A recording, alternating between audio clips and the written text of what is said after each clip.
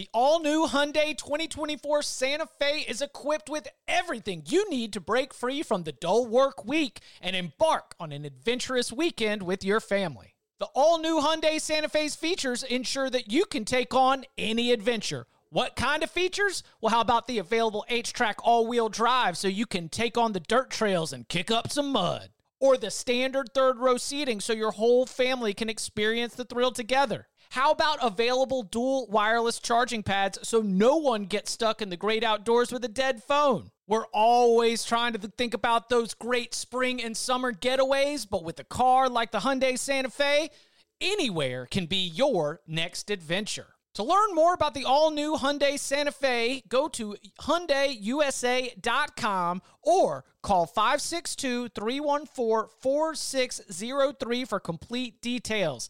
Learn more about the all-new Hyundai Santa Fe at HyundaiUSA.com or call 562-314-4603 for complete details. The perfect combination of versatile athleisure and training apparel has arrived. Thanks to the visionary minds of New Balance, Clutch Athletics, and Rich Paul, the designs reflect the heart of the athlete and the spirit of the community. With rising defensive football stars Will Anderson and Chase Young on the roster, Clutch Athletics brings the best innovative gear to all athletes, giving them style and performance on and off the field. Learn more and purchase Clutch Athletics at newbalance.com. Welcome back to the Cover 3 podcast with your hosts, Chip Patterson, Tom Fernelli, Danny Cannell, and Bud Elliott. It's your call for the best college football coverage, from National Signing Day to the National Championship and everything in between. CBS Sports presents the Cover 3 podcast. Hey y'all, I'm Bud Elliott, and this is my college football summer school series on Cover 3. I bring on the team experts from the 24/7 sports staff and ask them the questions I care about. No fluff. Which players will be toughest to replace? What position groups are sneakily better or worse than I realize? We get you the scoop on each team in 20 minutes or less. Let's go. Hey guys, Bud Elliott here. Welcome back into summer school. Today we are talking the Miami Hurricanes. For that, I'm going to bring on my friend David Lake of Inside the U. David, welcome back to the show, man. Yeah, thanks for having me on. Always fun doing this with you every summer, Bud. Looking forward to it. Absolutely. So last year, Mario Cristobal came in with a lot of excitement, and on the recruiting trail, cashed in that excitement extremely well.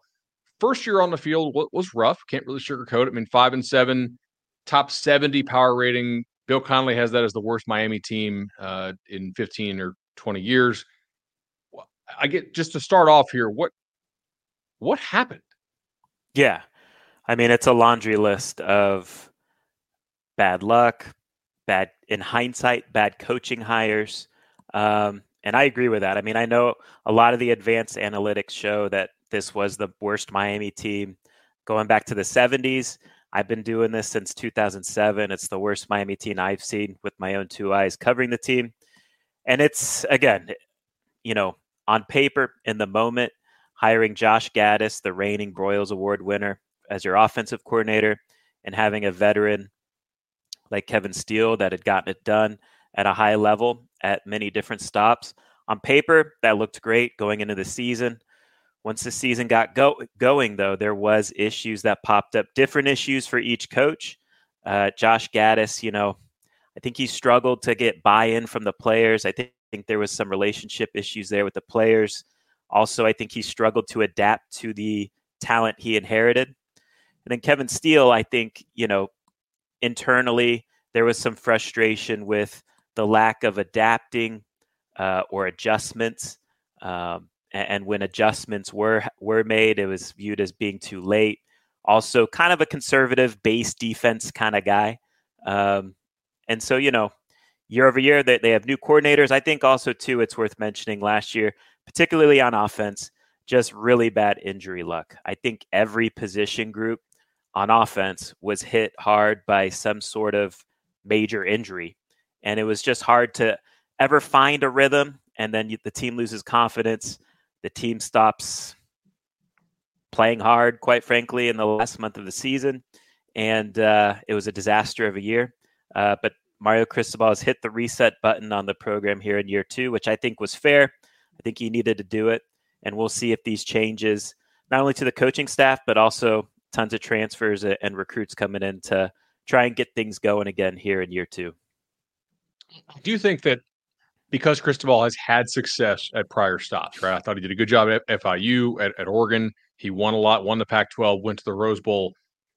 I do think that affords him the ability to rip the Band-Aid immediately. If you're a brand new head coach who's never been a head coach before, and you fire the guy who's the Broyles Award winner the previous year, people are like, what are you doing? And maybe it's fair to say, what are you doing? But at least the guy has a track record of winning. So if he makes the call, he makes the call. They bring in Shannon Dawson of Houston, who ostensibly I think is an air raid guy. I'll throw this to you. Mario Cristobal is probably the furthest thing among head coaches that I can think of when it comes to not being the air raid, right? Yeah. How is this going to look? How is it going to work? Yeah, I think that's fair to say. And I know for me personally, I give Mario Cristobal credit for going out of his comfort zone, being willing to go and hire a guy with an air raid background in Shannon Dawson. Now, Shannon Dawson and Mario Cristobal, everyone inside the program will tell you, look, we're going to run the ball. And I think that is kind of an evolution we're seeing with the air raid in general. It is kind of becoming more of a balanced type of offense with air raid passing principles. And quite frankly, I think this move was made to get Tyler Van Dyke back going, because we all know what he did with Rhett Lashley as his offensive coordinator in 2021. Over the last 6 games of that season, he was statistically one of the best quarterbacks in the country that year.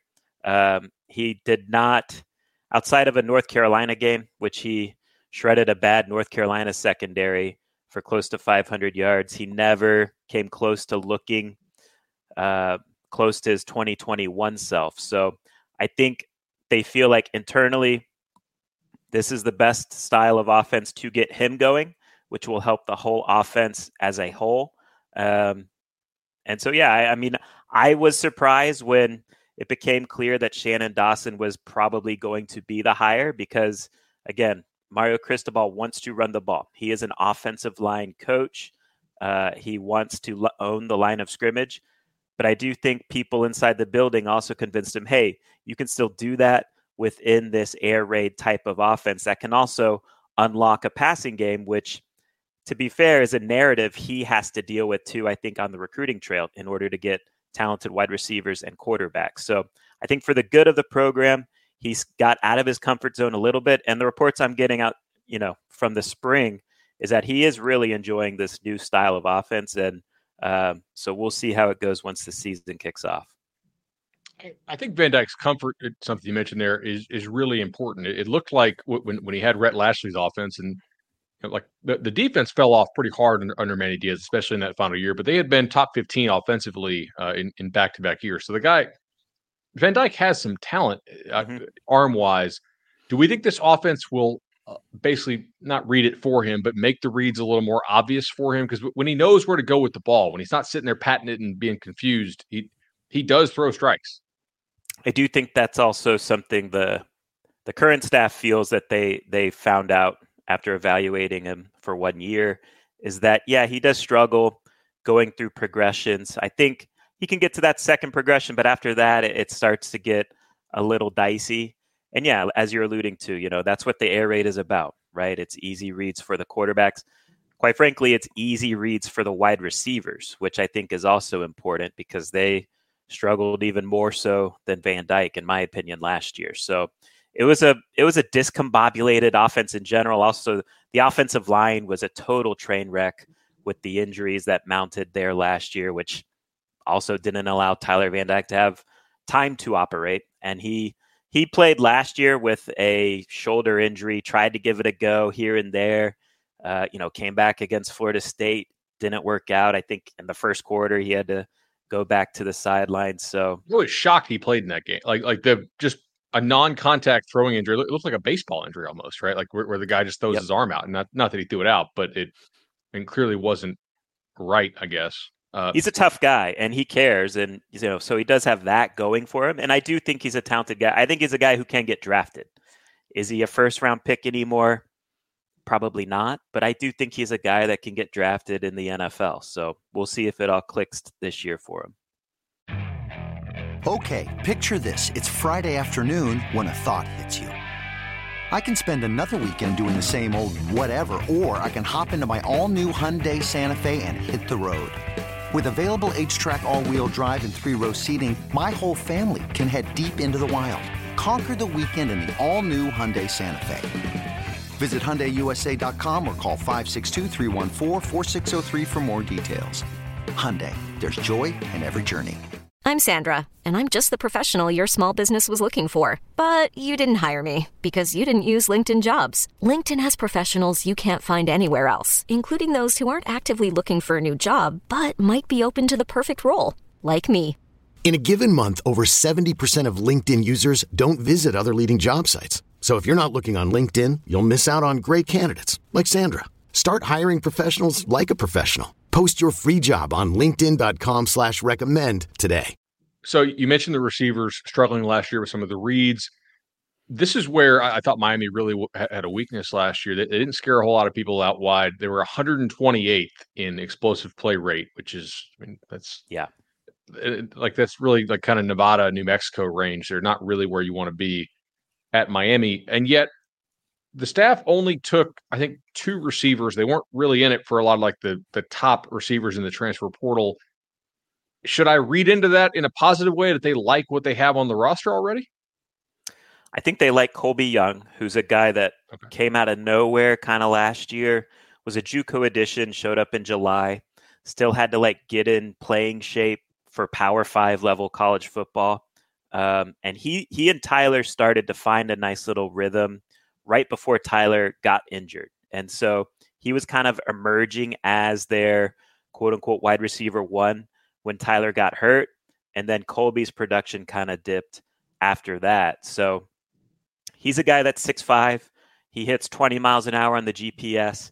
I think he's probably the safest bet to lead them in receiving yards. Is he a wide receiver 1? I mean, he might put up big numbers because this offense now is going to allow that. But to me, a wide receiver 1 is a guy that goes and makes plays in big time situations. I think that's to be determined. So they feel good about him. They went out and they added speed on the outside, and Tyler Harrell from Alabama. He dealt with a foot injury while at Alabama, but he was a 30-yard per catch guy at Louisville the previous year.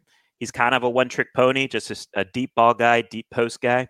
But Miami needs that threat, at least, because as you're alluding to, they were not explosive at all through the air last year. And they returned Xavier Restrepo, who was their top receiver last year probably, and got hurt in week 2, was out for about 7 games. Never really got back, coming off a foot injury during the midseason. So, and then they've added a JUCO guy in Shamar Kirk. We'll see how that goes because JUCO guys can be hit or miss, I think. But his JUCO tape is intriguing. So, I do think, do they have it is an issue. Wide receiver, it's not talented, overly talented. But they feel like, okay, we got Tyler in an offense he can be productive in, and our offensive line is better to give him protection. So they're hoping that helps the overall explosiveness of the offense in general. And they feel like, too, I mean, look, you go back to 2021, Charleston Rambo did have some production to him when he came to Miami, but he left Miami as the single season record holder, and no one saw that coming. And it's not like Charleston Rambo got drafted and has gone on to a very strong NFL career. So Tyler's shown the ability to help raise wide receivers with his ability. And so we'll see if they can get that done, particularly him and Colby Young this year in particular. Yeah, I thought the Restrepo injury, just from the usage pattern in the first 2 games last year, was a meaningful injury. Like, I know in our power ratings, when I saw Restrepo was out, I was like, man, Van Dyke is going to him and Mallory to a certain extent almost all the time. And so it'll be really interesting to see, with him back healthier, how that connection is for them. Offensive line-wise, the most shocking part, I think, of the offense. But given Cristobal and Mirabal's track record, the offensive line coach, you have to think that that can be mostly attributed to injuries? I know that they lost Campbell to Tennessee from the transfer. Tennessee apparently loves him now. I know he got banged up in warmups for the FSU game last year. Zion Nelson didn't play all year, I think, right? He played, so he got a little nicked up in summer workouts, and so he had surgery. Just a little cleanup surgery is how it was described to us. And then he played as a backup, I think, against Texas A&M and Southern Miss at the start of the year, and then was shut down the rest of the year. So essentially out for the year. Yeah. They took 2 transfers on the offensive line. They bring in 2 5-star tackles. How does this group shake out for you, and are you projecting improvement here? I think it's the strength of the team. The 2 transfers you're alluding to, Javian Cohen comes in from Alabama, projects as a guard, left guard, and then Matt Lee is a center from UCF that internally they're extremely excited about, both as a leader and as a player. They feel like he's an NFL center. So they feel like they got 2 NFL caliber guys there. Honestly, I think, this might be hyperbole, but I think the potential's there for them to start 5 NFL caliber offensive linemen if Zion Nelson makes a return from his injury last year, because he was held out of spring football as well. So there's kind of some uncertainty there as to what he's going to look like. But if they go Zion Nelson, Javian Cohen, Matt Lee, Jalen Rivers is a very talented right guard, I think, with NFL potential.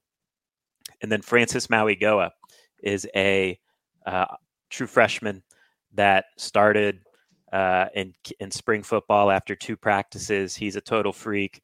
And so, yeah, they've kind of just flipped the offensive line. And I think it has a chance to be the best offensive line in the ACC, which Miami has not come close to having in a very, very long time. So they've totally changed that group. They feel good about it. I do wonder what it looks like if Zion Nelson isn't back. They were playing Jalen Rivers at left tackle with him out this spring. And the spring game, that was kind of a hit or miss look. But as you alluded to, Samson Okunlola was the backup left tackle. He's a 5-star freshman that has a bunch of talent too, just kind of has to figure it out a little bit there as a true freshman. So they've totally flipped that group. They're going all in on the offensive line, helping give Tyler Van Dyke more time to operate and help a run game that was pretty unproductive last year. On the defensive side of the ball, they improved from like 70 or from like 95th to 75th, which is not a whole lot of improvement. Kevin Steele leaves for Alabama.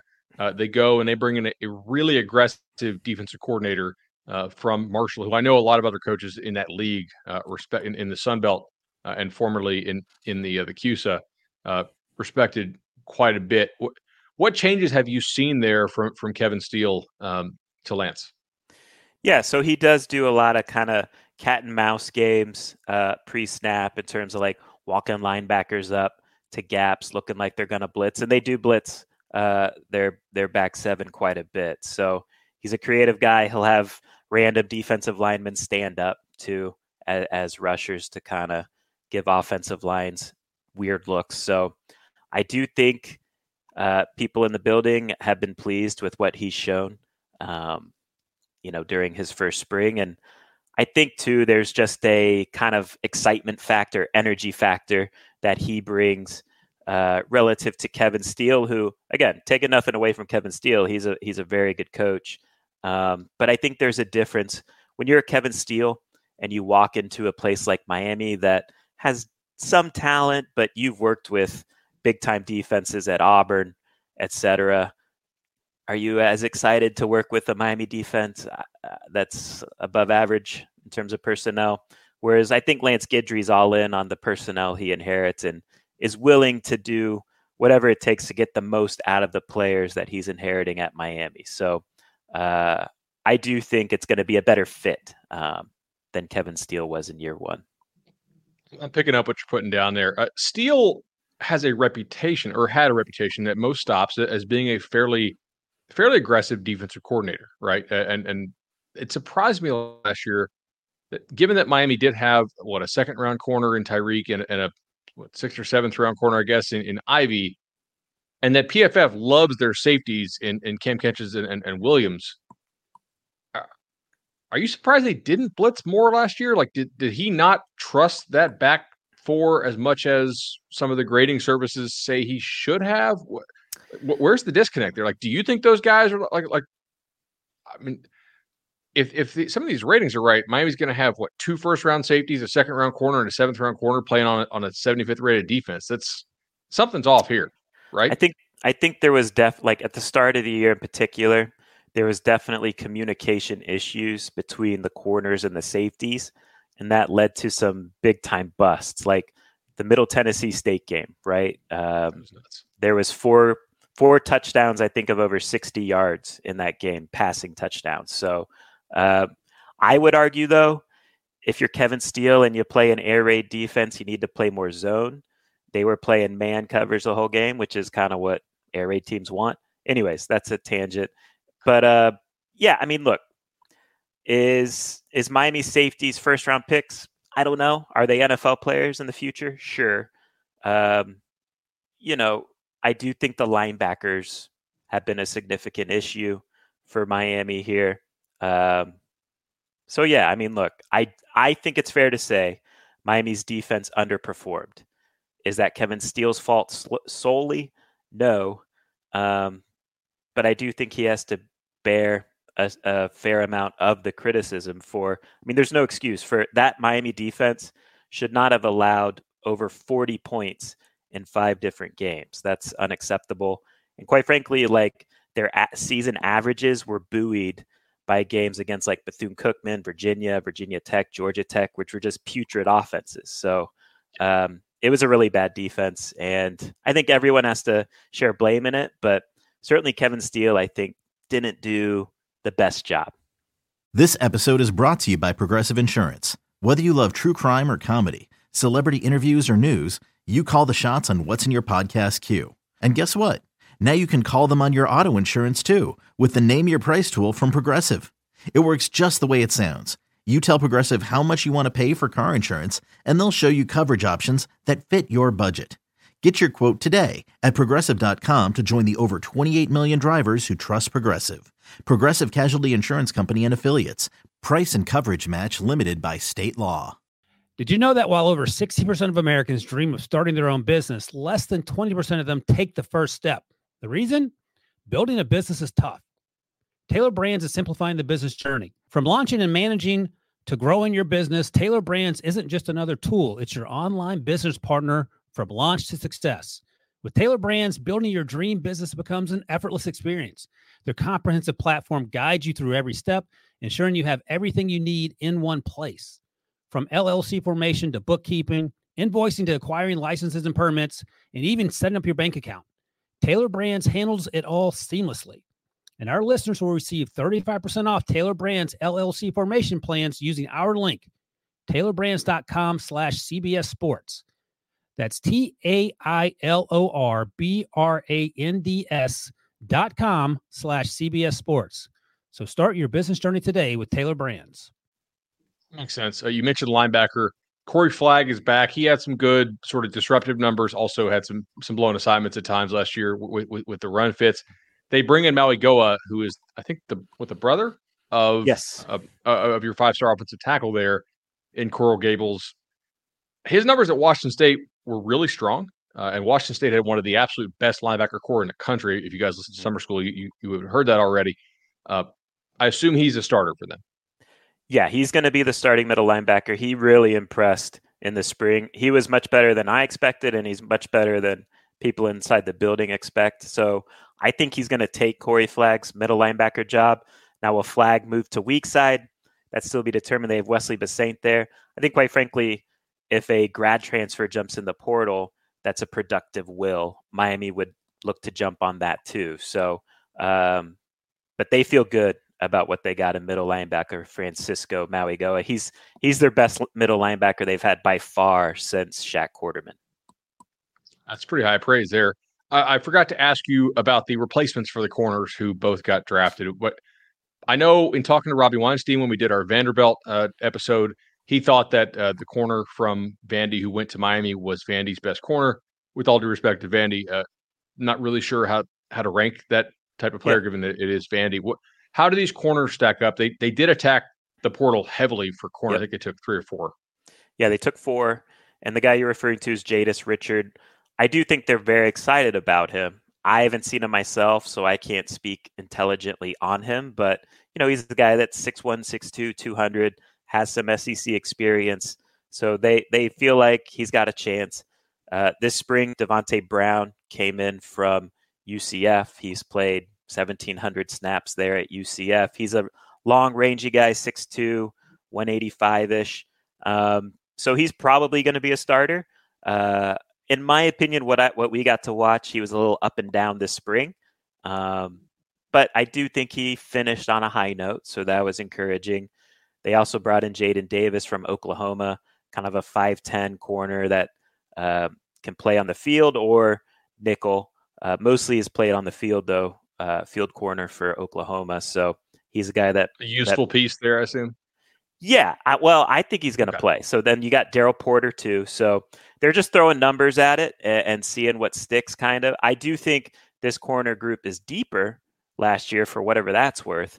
But is the top-end talent as good? No, in my opinion, it's not.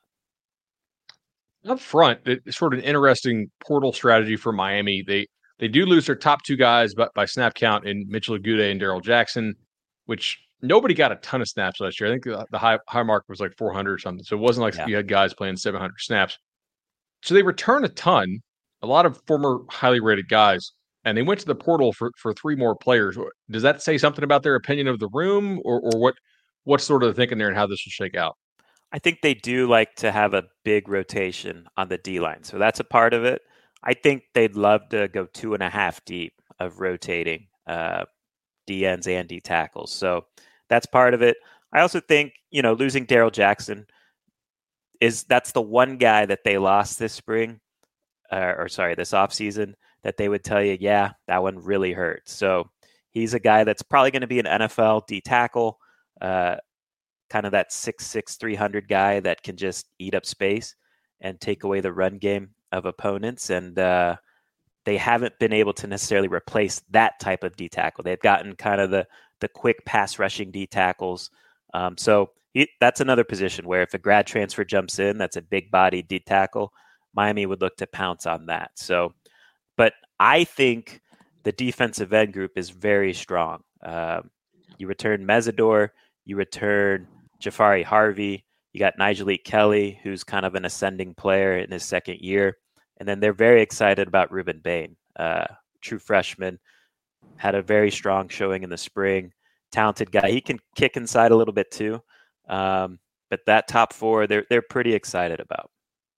I was at the Under Armour game with Ivans during a week practice, and I was like, man, who kind of reminds me of is Melvin Ingram, who played for South Carolina and then the Chargers. And it's like, okay, like 6'1.5", 260 edge player, a different build, but just the twitchiness and the moves and the motor that he plays with is nuts. That kid's going to be a lot of fun to watch. Do you have an early feel for it? Is the offense and the defense going to be similar quality? Is any group going to be way ahead of the other? Like, is the offense way better than the defense? Defense way better than the offense, in your opinion? I honestly think it's pretty close. I'm not saying either one's where it needs to be. But we got to watch a little bit of the spring, and it was pretty even going back and forth. I wouldn't say the defense shut down the offense. The offense generated a ton of explosive plays against the defense. So I think it's fairly even between those two groups, to be honest. Makes sense. David, we don't talk a lot of special teams on summer school, but I am, because Miami had a top 5 punter in Lou Hedley, who's now off to the NFL. And I know he punted more than Miami wanted to punt last year, but he was really useful in flipping the field. And some of the games could have been worse without him, I guess. What are they doing at the punter situation? And if you've seen any of it, what is your estimation so far? Yeah, so they got to replace Lou Hedley, who is definitely a weapon at punter in terms of flipping the field. And they've gone back to another veteran, or an older, I should say, Australian punter, Dylan Joyce, who's 22, comes from the Australian rules football ranks. And he's a guy that has a ton of leg talent. The little bit we saw of him in the spring, that checks out. To me, though, punter is one of those deals where it's like until the lights are on in games, you don't really know what you got. So I remember, before Lou Hedley, they had Zach Fiegels, son of Jeff Fiegels, had those bloodlines, and he had a huge leg too. But in games, it would get dicey. But Dylan Joyce is a talented guy, big leg, but we'll see how it looks when the lights are on. For sure. Where's the spot on this team that, and when you're at practice or just from what you know, the drop off from the starters to the backups is huge, and the backups are just not probably they're probably a liability if they have to play. Yeah, I mean that's other than quarterback. Yeah, because everybody says quarterback. Right. Well, yeah. So that's interesting for Miami because there's, in my opinion, there's still starters that, I don't know if Miami's comfortable with or I'm comfortable with. But if I'm going to go starters to backups, the drop off, I'd probably go safety. I think you need in the modern day kind of 3 safeties that you feel comfortable with. Miami has 2 good players in Cam Kitchens and James Williams. Probably, again, going to be NFL guys eventually, whenever that comes for them. But that third safety, to me, there's a drop-off there. So that's another position where I think if a veteran safety, grad transfer safety jumps in the portal, Miami would look to pounce on that. So I think there's a drop-off there. But also, too, as I mentioned, weak side linebacker, they'd want a starter there. So I don't know if that counts. And then a nose tackle at D tackle. So, yeah, I mean, and then, you mentioned quarterback. I'm a big Ja'Carri Brown fan, actually, but I don't know if he's quite ready yet. So I think he needs 1 more year. Of course, if they lose Tyler, that'd probably be a hit. But Ja'Carri, he was not supposed to play last year. He went out and won a Georgia Tech game, who I know is not very good, but still went out and won a game as a true freshman. So, but I would probably answer that question with safety. Miami, and I'll get you out of here on this, but it's not crazy to me to think that they could be pretty darn good in 2023 or 2024 if the right guys come back. And the schedule, they almost have the reverse Louisville. So Louisville avoids almost all of the top teams in the league this year. Miami, their schedule in the ACC in odd-numbered years is kind of difficult. You have to go to North Carolina, to NC State, you draw Clemson, you go to FSU, you got to play Louisville, and then, of course, the ACC does them a solid and throws them Boston College in the final week of the year for Thanksgiving, which I'm sure will be pretty cold. Yep. Yeah, I mean, I think that's fair to say in terms of how tough an ACC schedule could be. Miami's is fairly tough this year. You look at the season win totals for all the ACC teams. Miami has to play the top 4, Clemson, Florida State, North Carolina, and Louisville. So, I do think this team's going to be better than last year's team, but this year's schedule is much more difficult, I think, than last year's. So that Texas A&M game in week 2, I think, is going to be a big opportunity to build confidence potentially. Texas A&M feels the same way, I'm sure, after the way last year went as well. So ACC schedule is going to be tough, but if they can. We'll see how that Texas A&M goes, because after that Texas A&M game, that first month of the season's pretty manageable. So we'll see if they can get some momentum, get some confidence, and you never know where things go from there. David Lake, Inside the U. Ladies and gentlemen, if you don't think this guy knows Miami football, come on. Thank you so much for the time. It was awesome. Thank you, Ben.